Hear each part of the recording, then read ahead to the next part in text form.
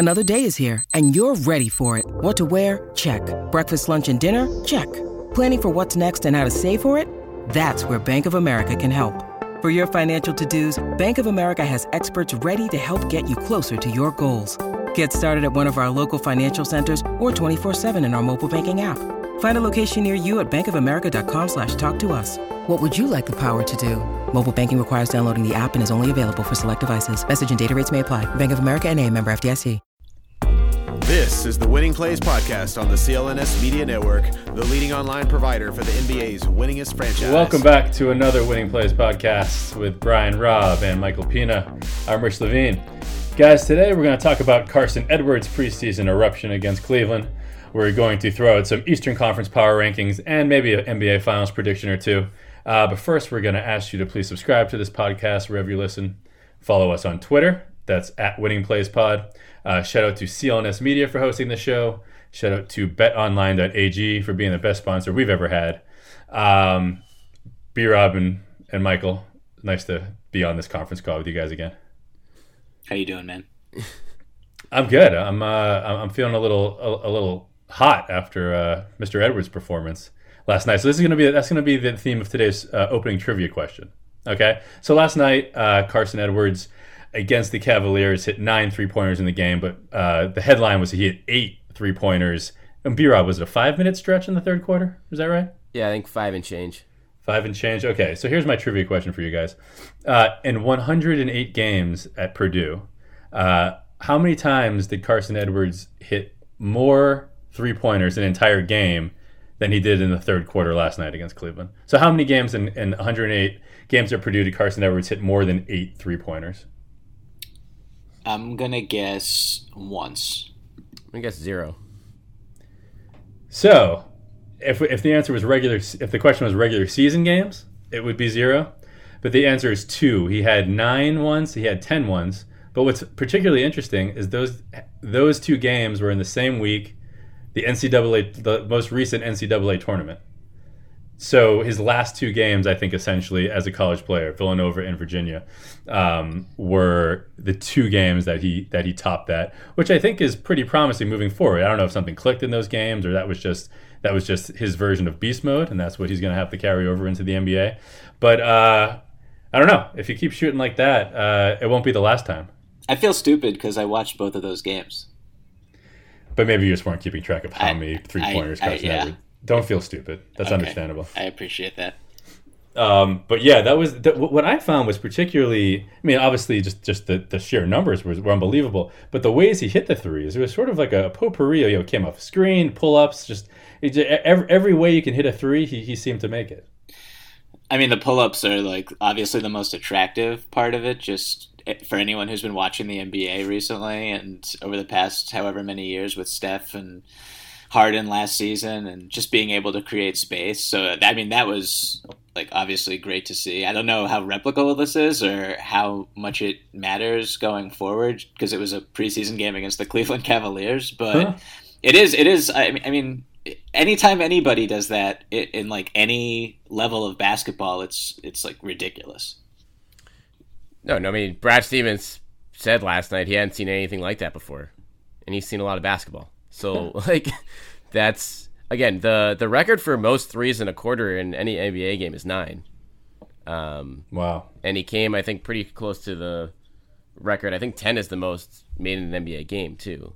Yeah, and we should say really quickly that he launched 45 threes in Las Vegas Summer League in 5 games and shot 46%.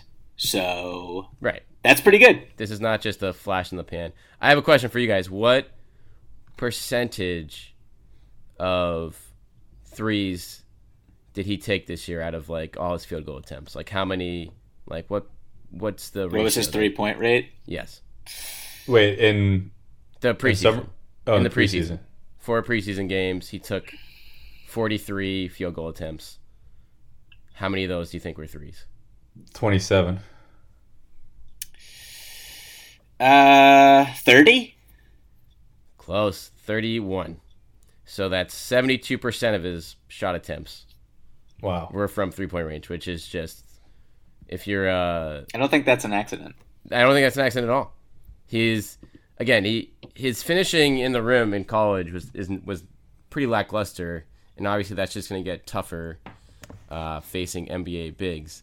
But this is a guy who just comes in and knows exactly what he can do. This is where he can get separation, he can find his shots.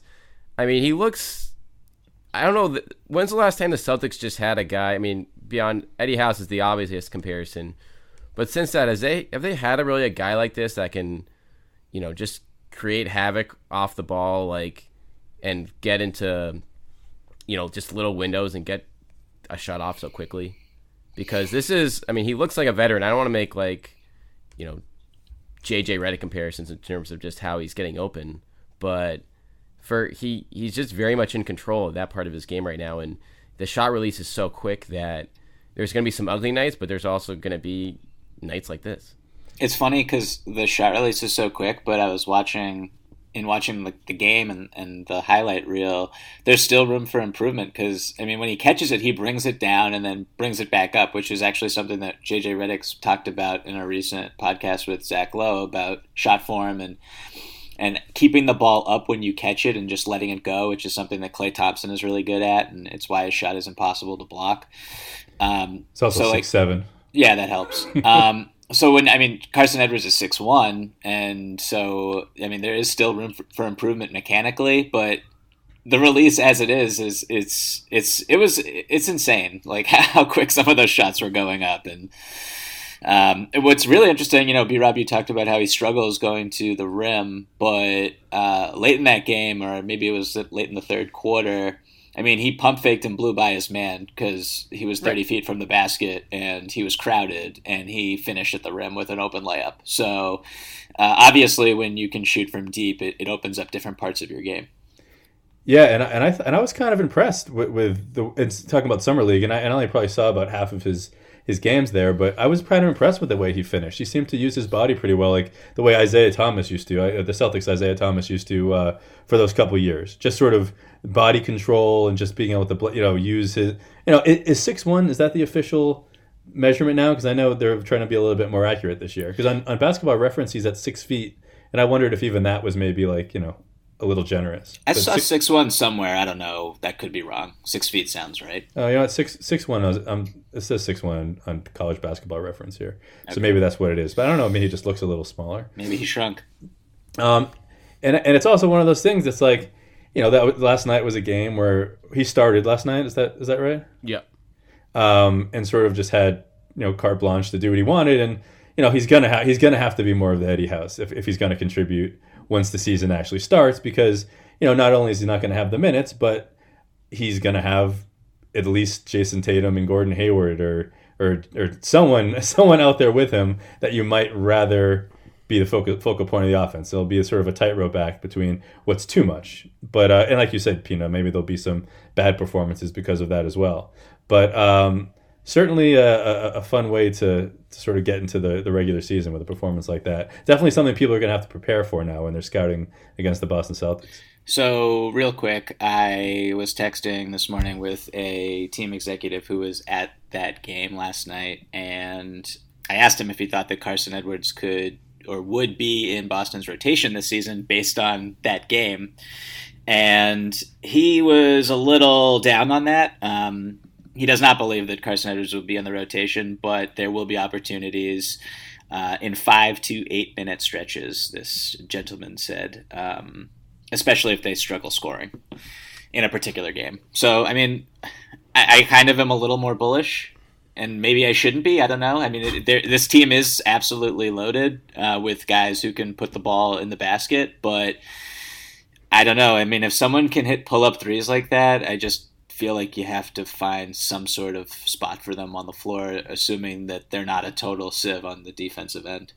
I mean, and he's not. That's the part of it. Like, his size is not there, but he can pressure the ball. He still has a lot of learning to do. I wouldn't call it a strength by any means, but it's much better than Eddie House's defense ever was. But I mean, he also has played, the way I look at this in the preseason, he's played significant first half minutes in all these games, even when everyone's been healthy. And he's been out there with Kemba. He's been out there with Smart.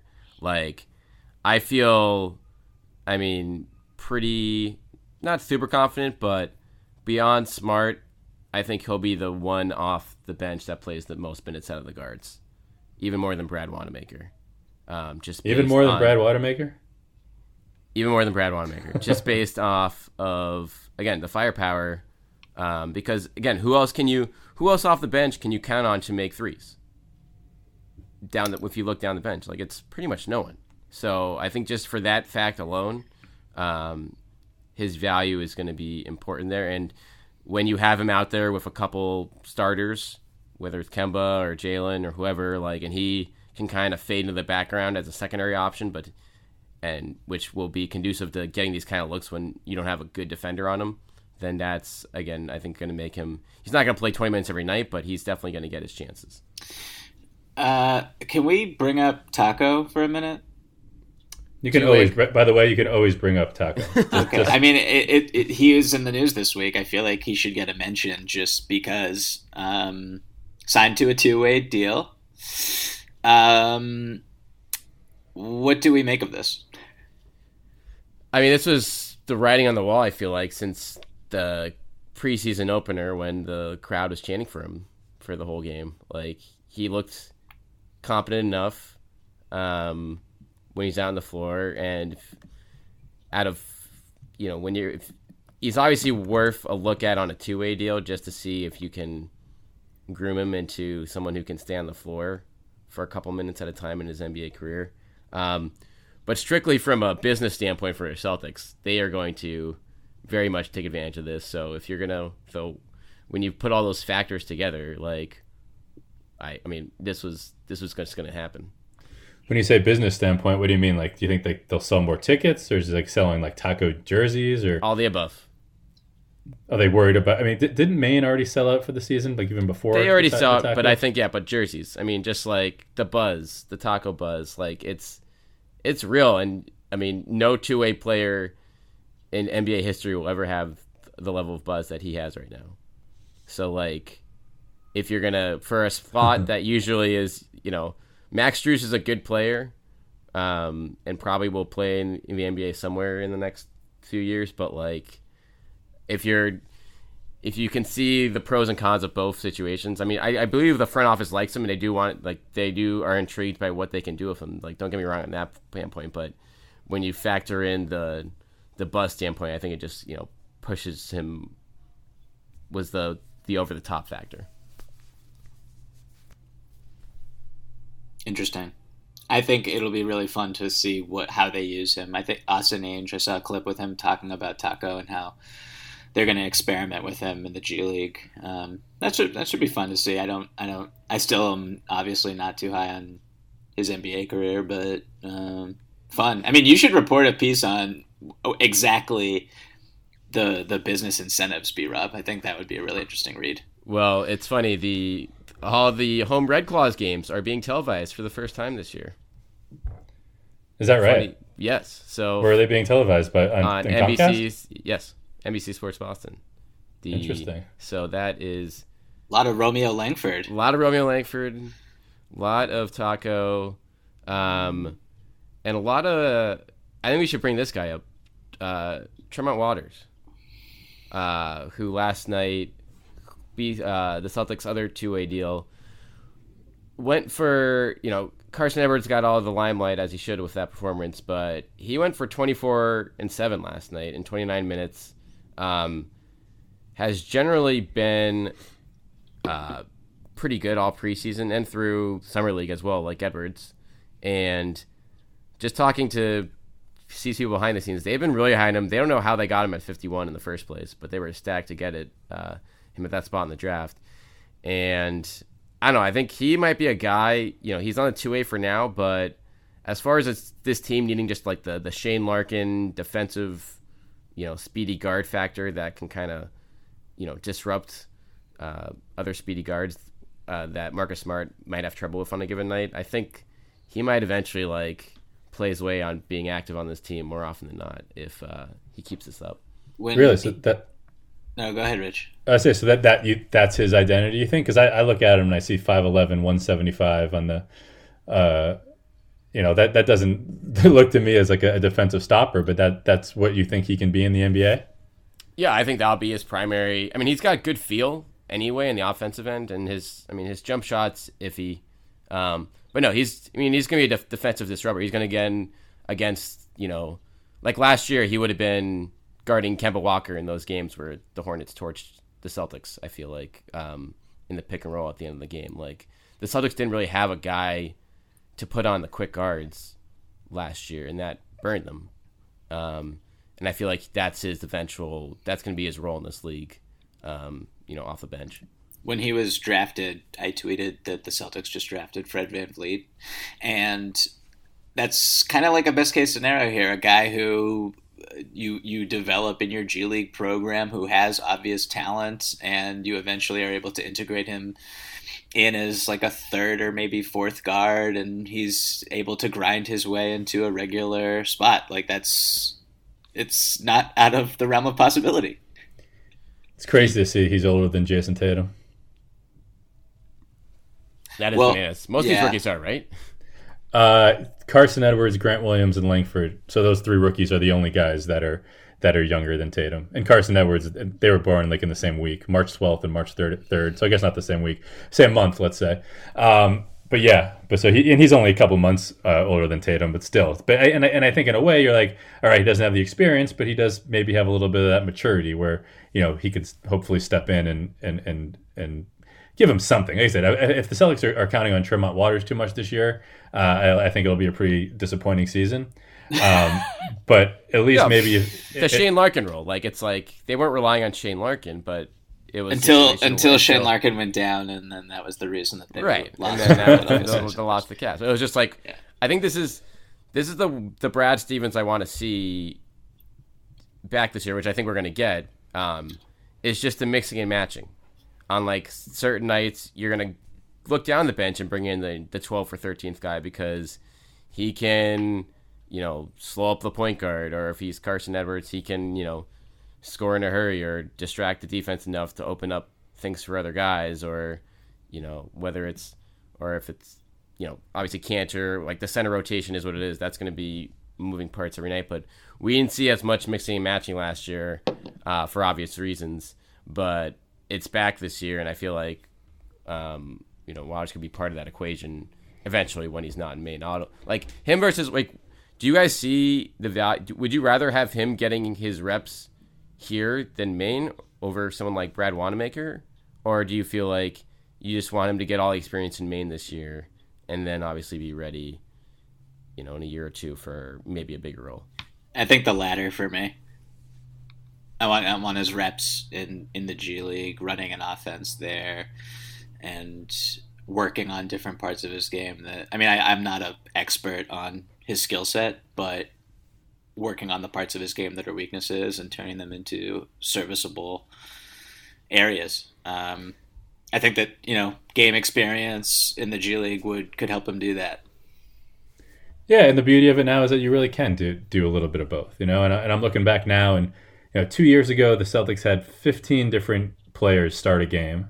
Mm-hmm. Last year, they had 13 different players start a game. So, over the course of the long season, especially, like we've said, after Kemba and Marcus Smart, you don't have many guys on this team that can really, forget run an offense, almost like handle the ball consistently, So I think I wouldn't be shocked if he does, if Waters does get a chance or two at different parts of the year. But, I think I think it's a year or two before Fred VanVleet shows himself on the Celtics, I think. Sure, yeah. One last guy to touch on out of the rookie, Grant Williams. I only bring this up because I feel like him and Shemi were the ones battling for backup minutes at the 4 this year off the bench. And I don't know, I feel like Grant Williams Shemi's has the experience and has the defense, so he's going to get the nod, I feel like, out of the gate. But from a strictly production standpoint, especially on the offensive end, it was Williams shot 41% from 3 this preseason. Small sample size alert, obviously. Shemi had a pretty rough offensive preseason. 33% from the field, 22% from 3. just not, being more aggressive, but it not translating there. Where I just think Grant Williams is a better player. Right. So do you want to see get those minutes right away, Mike? I don't see why not. I mean, I guess the coaching staff will probably take it on a case by case, matchup by matchup basis. But I just think Grant Williams is a better basketball player. He greases your offense. He's really smart on defense. I don't see why he shouldn't be getting the minutes and the opportunity. I think he's ready for it. Yeah, I think for a while we talked about Yabu versus Shemi and who was going to sort of emerge as the survivor of that crew, and obviously this rookie class already bumped Yabu out of town, and I think Shemi's next. I think he's got to show a lot early, or he will be lost in the shuffle. Do you think there's any way that he gets dealt in the next couple weeks, Shemi? Oh, for sure. Yeah. To open up. I mean, obviously you have Javonte Green and Max Strus, who both had solid preseasons. You only have room for one right now. Who in the league is starving for Shemi Ojeleye right now? I mean, the Sixers should take him for Giannis defense backup. Anyone who's going to face the Bucks could use Shemi at the end of the bench, I feel like. Yeah, maybe. I don't know.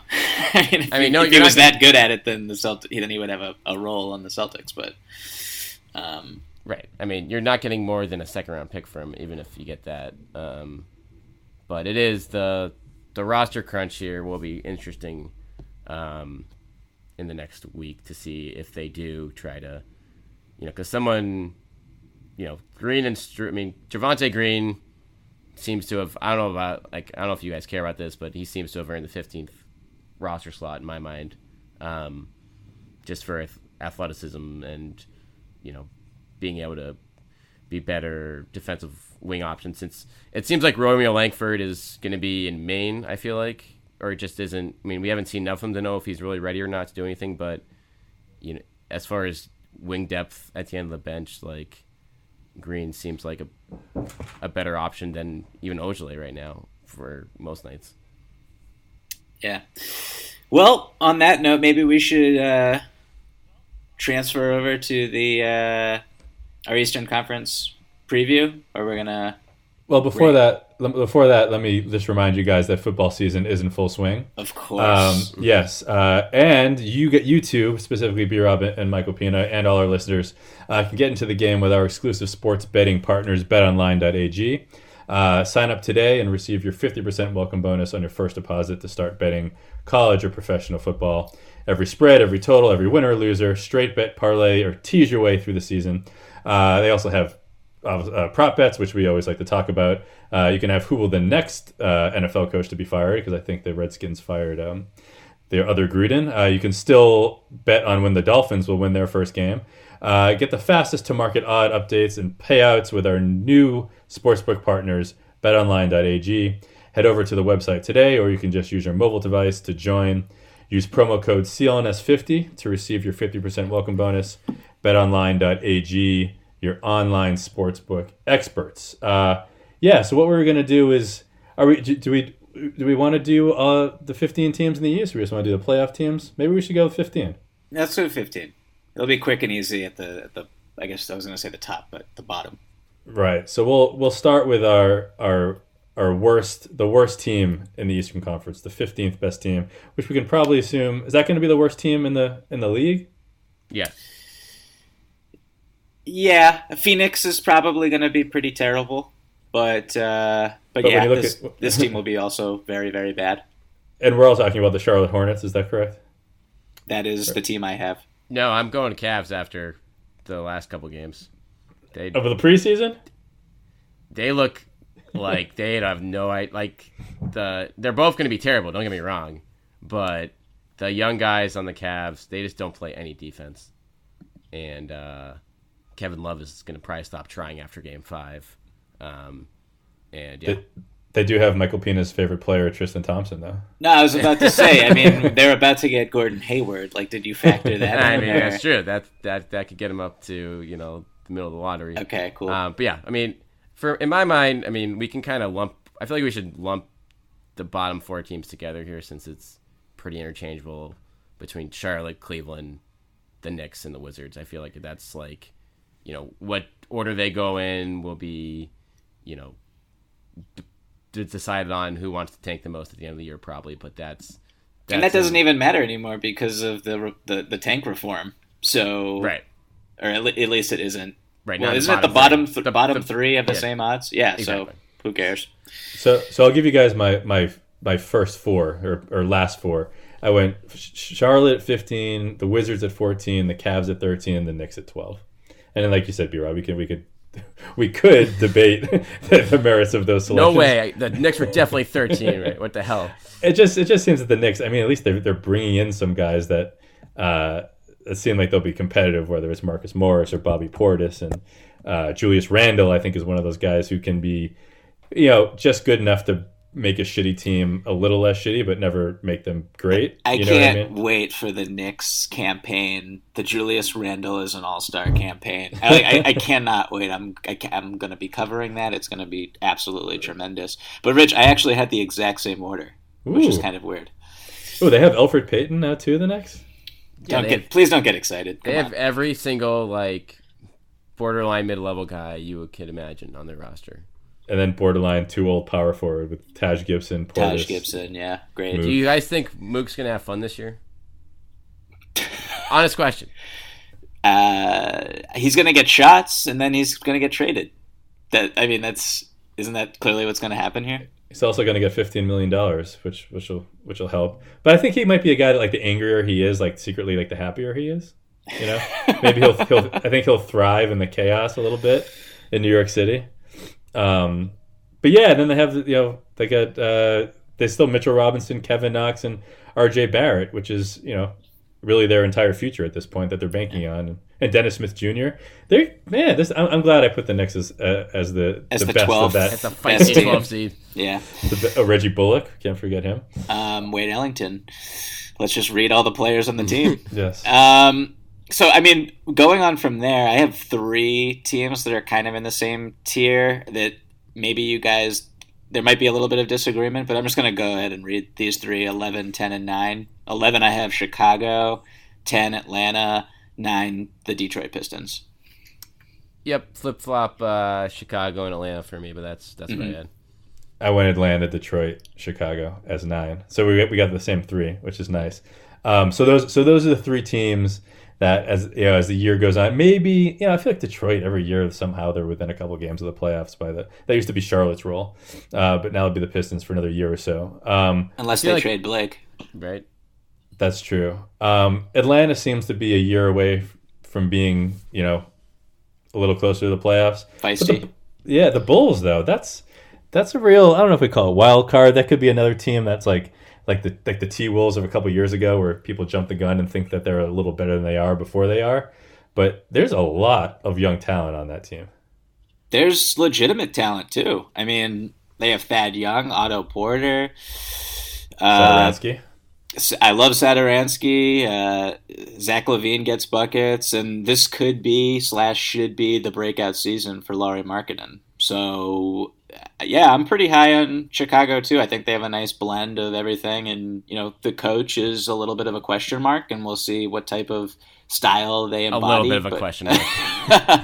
He's saying the right things recently, but no, I mean he's if you have to point to a reason why you don't think Chicago is going to break through, that's it. But a lot of talent here.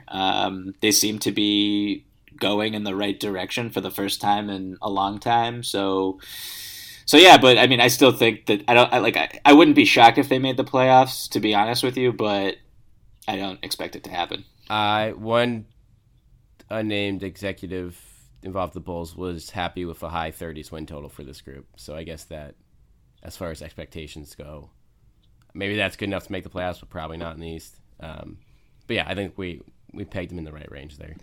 Yeah, they have intriguing upside. And last year they won 22, so that would be that's a sizable sizable increase for them there. All right, let's go to the playoffs here. I think this is when things will get mixed up a little bit more. Let's go team by team here. Okay. So I'm gonna go first with 8. I have the Brooklyn Nets. Ooh. Do you have Orlando at 7? Just real quick.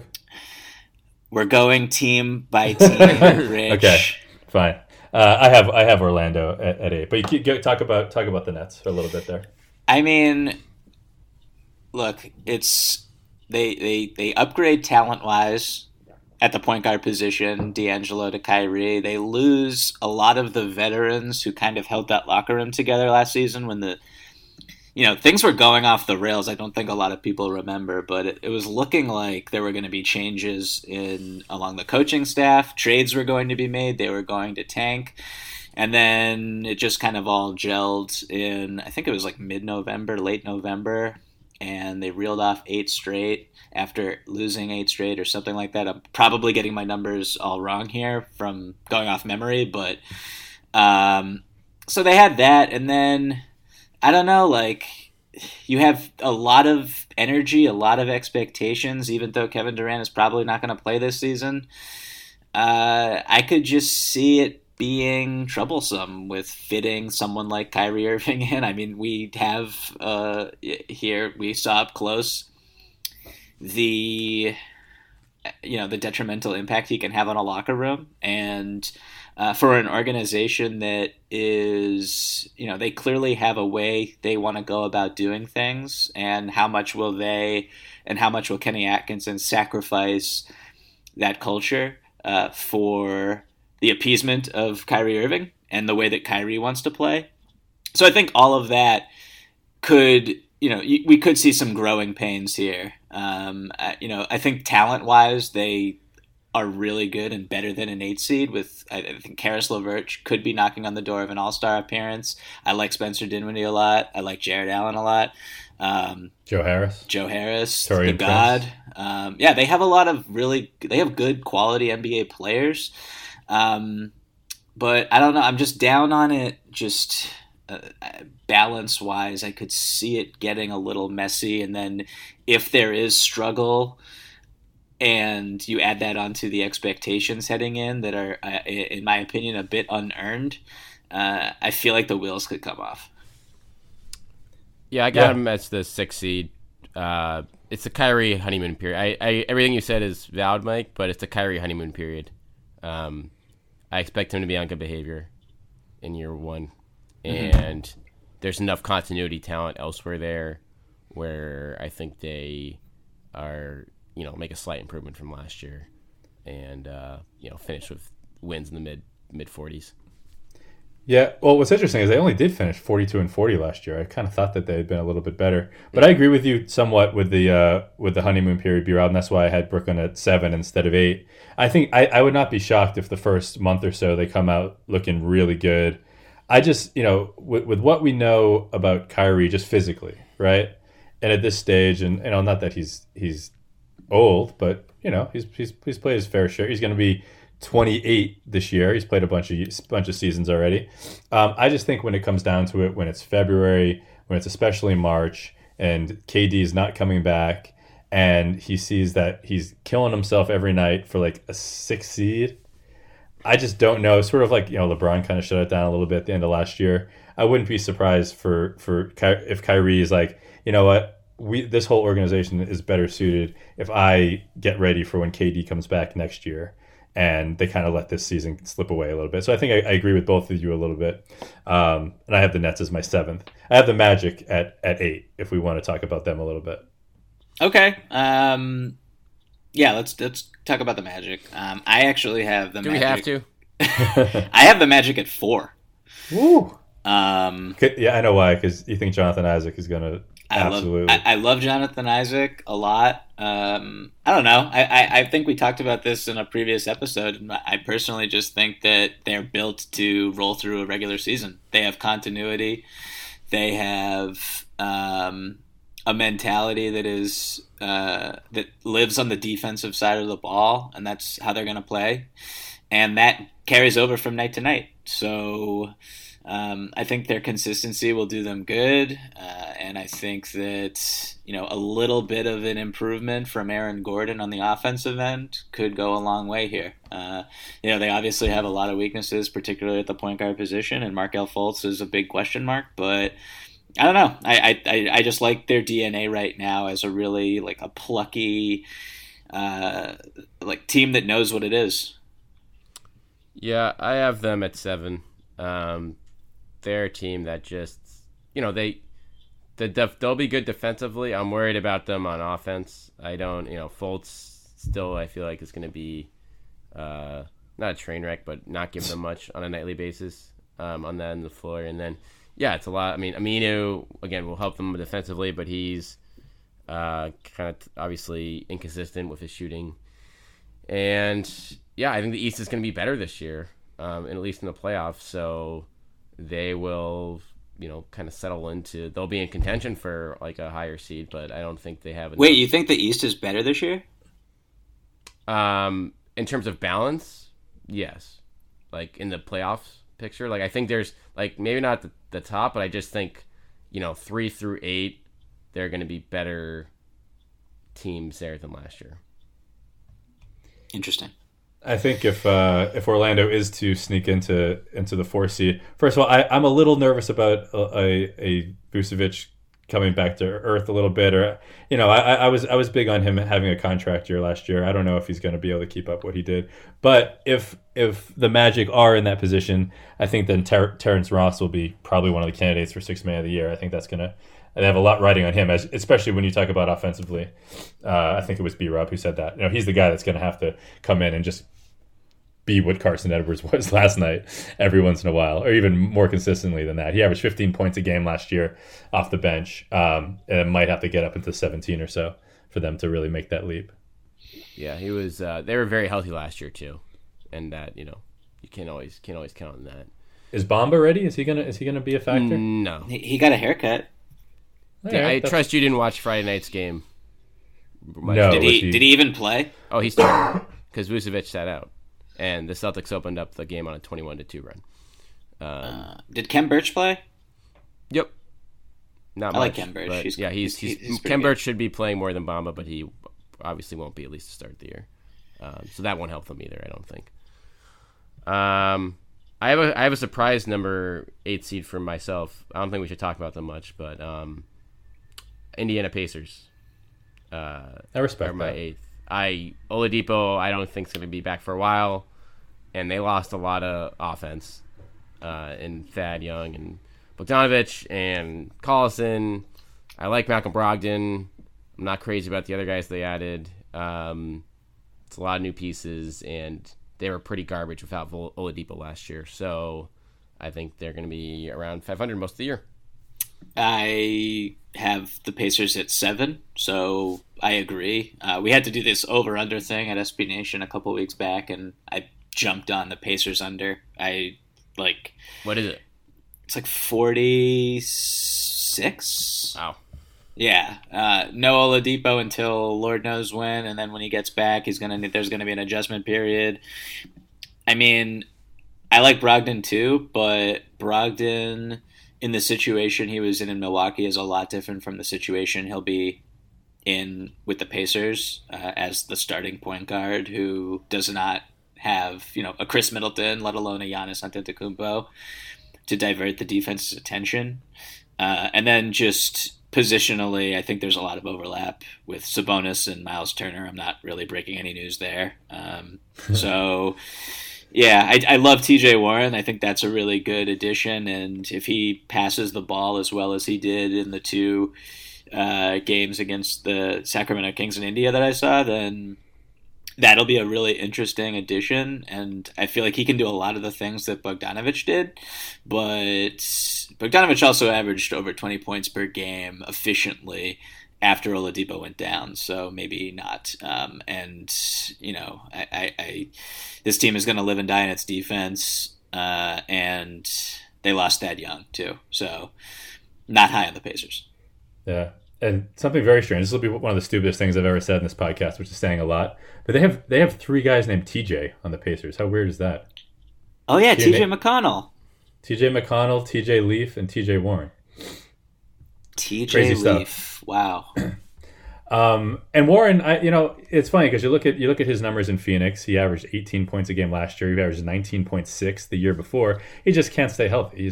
He's never played more than 66 games in a season. Never played a meaningful game either. Yeah, exactly. Whereas Bojan was playing meaningful games since he was probably 13 years old overseas. So it's a different beast.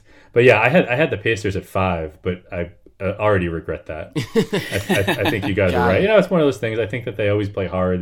They have a nice home court advantage. Indiana basketball, or whatever you want to call it. But I would not be shocked if this is a little bit of a down year. I mean, and maybe it depends a lot on Miles Turner as well. I don't know if I expect him to be better. I don't know if he's better to the point where he can really carry a team, but or maybe they have to find a way to play those two guys together. I know we talk about that overlap, and like you said, Pino, we've talked about this a bunch, but it doesn't seem outrageous that Sabonis and Turner, especially when Turner can play outside the arc, he's got range.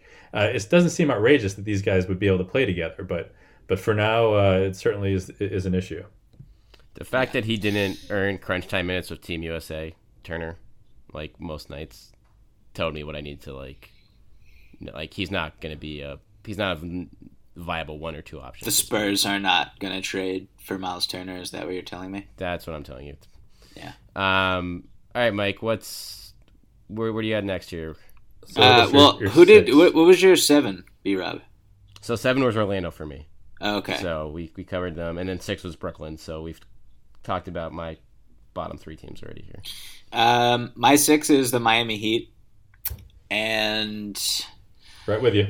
Yeah, I love Jimmy Butler. I think this is a wonderful fit for him. He's the only All-Star on this team, and his usage in the preseason has been really low, which is interesting. But I expect that to spike up a little bit. And just look at the pieces around this team. Obviously, they're primed for a trade with the expirings of Dragic, and there's other tradable contracts on the roster. So we could see them adding an influx of talent besides Jimmy at some point. But Bam Adebayo looks like he's going to have a breakout year. The rookie out of Kentucky, whose name I'm blanking on, which is not like the super great sign. Tyler Hero. Yes. I mean, he looks good. I've seen a little bit of him. He looks like a real NBA player. Like, he can shoot, obviously, but the way he handles the ball and snakes pick and rolls. And, Celtics really wanted him. I mean, he looks like he's going to have a very long, very good career. Can you imagine if they got him at 14 too, on top of like all the other guys? Instead of Romeo. Yeah. Yeah, I mean, that's a dagger. Right? Yeah. I will say that Eric Spoelstra came out either yesterday or sometime this week and said that Harrow has a long way to go on defense. So I don't know if that's sort of a clue as to some struggles that he might have staying on the court. That's right. But yeah, he certainly offensively looks like he's a star already. And I don't know, like Mike Miller comes to mind. That's obviously some other reasons, but I just he's legit. But you look at the rest of their roster, and I'm looking at it now, especially after like scanning through teams like the Knicks and some of the names we threw out. But we got Justice Winslow. Like Myers Leonard showed a little bit in Portland last year. James Johnson and Dion Waiters, Kelly Olynyk. I don't. The depth certainly isn't there. I mean, I've never even heard of half. It's like Major League. I haven't heard of half the guys on this roster. So I don't know. I mean, that's a lot riding on Jimmy, because without Jimmy, they quickly join that bottom 4. I actually like their depth. That's funny that you say that. Like, relative to other teams, if you just look at benches, look at the Sixers bench, for example, or look at what the Bucks have Sixers right bench now. Sucks. Yeah. I cherry picked on that one. But no, I mean, they're solid NBA players, and we know what they are. Like, that's how I look at a lot of these guys. And I also think, again, like, there's going to be, like, I would be shocked if this roster is the same roster after the trade deadline. Like, I think that they are primed to make a significant move. I don't know exactly what that's going to be, but they have the contracts to get something very interesting done. And Yeah, Just but just thinking on the fly, like who, and I don't have an answer either, but like who's a guy they could bring in to, like Chris Paul? Is that still their number one target? You think? yeah, I mean, there's a lot of problems with doing that in terms of like your cap flexibility going forward, but and that's why I assume a deal hasn't been done already. But yeah, I mean, Chris Paul's there. Like I honestly don't know. Like Lowry is a really good call. Yeah, Lowry's a good call. I think Minnesota should go after Kyle Lowry. Personally, I think that's necessary. Probably they've used all their draft picks, so they literally have like nothing to trade outside of Winslow. Yeah, I mean, like if I don't like, what about this is, I don't know how bold this is, but I expect like in Phoenix, Devin Booker is going to be really upset this season, and I can see him ruffling a lot of feathers in that organization, getting really frustrated. He's still got like 4 years left. Hey man, you got James Jones making the decisions. James Jones and Pat Riley obviously have a really deep relationship. I don't know. I'm just saying something like that could happen. Send Goran back to Phoenix with some picks. Like let's get this done. They don't have any picks. They used them all. All right, let's keep it rolling here. Who do you have? I have Heat. I guess I'll talk about them now. I have Heat at 4. I like them a lot. Really? Yeah. Why do you like them that much? I like Spo. I like the Jimmy fit there. And then you just look like the depth pieces, like they can really get after it defensively. They have some really good lineups there. And Harrell should be able to contribute right away. I still like Dragic, even though he's probably going to be coming off the bench. So it's just when there's talent, there hasn't been talent there in the last couple of years. There still isn't great talent, but you have a top dog now, and you're supporting younger pieces fit a little better there. And yeah, I just putting that together. I think it'll be close. I think they'll be close to Toronto and Brooklyn in that mix, but I expect them to get home court. Goran Dragic will be 34 years old by the time the playoffs roll around. Man's getting up there. All right, so let's keep it going. We'll do some speed round here for the rest of these teams until we get to the top. I think we're there. Yeah, well, I'm at number 5 for me is the Raptors. If you just look at their regular season record last year without Kawhi, it's pretty impressive. I think they was like won over 80% of those games or 70% of those games. And you have the familiarity factor, the continuity factor. I don't like the random end of the bench pieces they brought in, but they still should have enough talent there in the East to, just sit in this range and have a respectable title defense unless Masai decides he wants to blow things up. I have the Raptors at 5. Yeah, I echo a lot of what you just said, B-Rob. It's a championship team. They lost, the best player in the league. No big deal. But replacing him with, I think OG Anunoby is gonna bounce back. He had a really bad second season. Pascal's gonna be better. They'll probably have. I think that the Lowry extension is, a win-win for them because it makes it a more attractive trade chip, and I do think that he's going to have to be traded, which is really sad for them. But I think that's going to have to happen. So I have them 5. In the event that they do not trade Lowry, and even if they do, I think Fred VanVleet is obviously more than capable of sliding in and being an effective player for them throughout the regular season. They just know what they are. Again, I think teams that know what they are and how they want to play, and they obviously have experience playing and having a lot of success without Kawhi last year during all that load management stuff. So yeah, 5th seed seems like a good spot for them. Yeah, and it's crazy to think that an NBA champion could sneak up on some people this year, but I think they have an opportunity to do that. Just without Kawhi, a lot of people are going to be selling them short, and they still got a lot of pride. They if anything, they almost have a bigger chip on their shoulder now that Kawhi left, and they're going to want to come out and play every night. Which, when we're talking about playoff seeding and we're talking about the 82 games in the NBA, sometimes that's enough just to come out and show up every single night. And I think they have the core, minus number one is pretty solid. And I know you guys, or Pina, you hate Hollis Jefferson, right? Hate's a strong word. I just don't think he's an NBA player. Great. Yeah. Right. You don't think he's an NBA player? No, I don't. Oh wow. I think he could maybe fit in well in little spurts on that squad. But yeah, I had them as my 4. I think they might pull out some home court advantage, but at the same time, if things go crazy and end up selling off everybody, that changes. But for now, I think that their consistency with their rotation, everything minus Kawhi, and like you said, B-Rob, because they had the experience playing without him so much last year, and plus just the mentality of the defending champions who no one is giving any credit. I think that might power them a little bit, at least for the first half of the season. Yeah.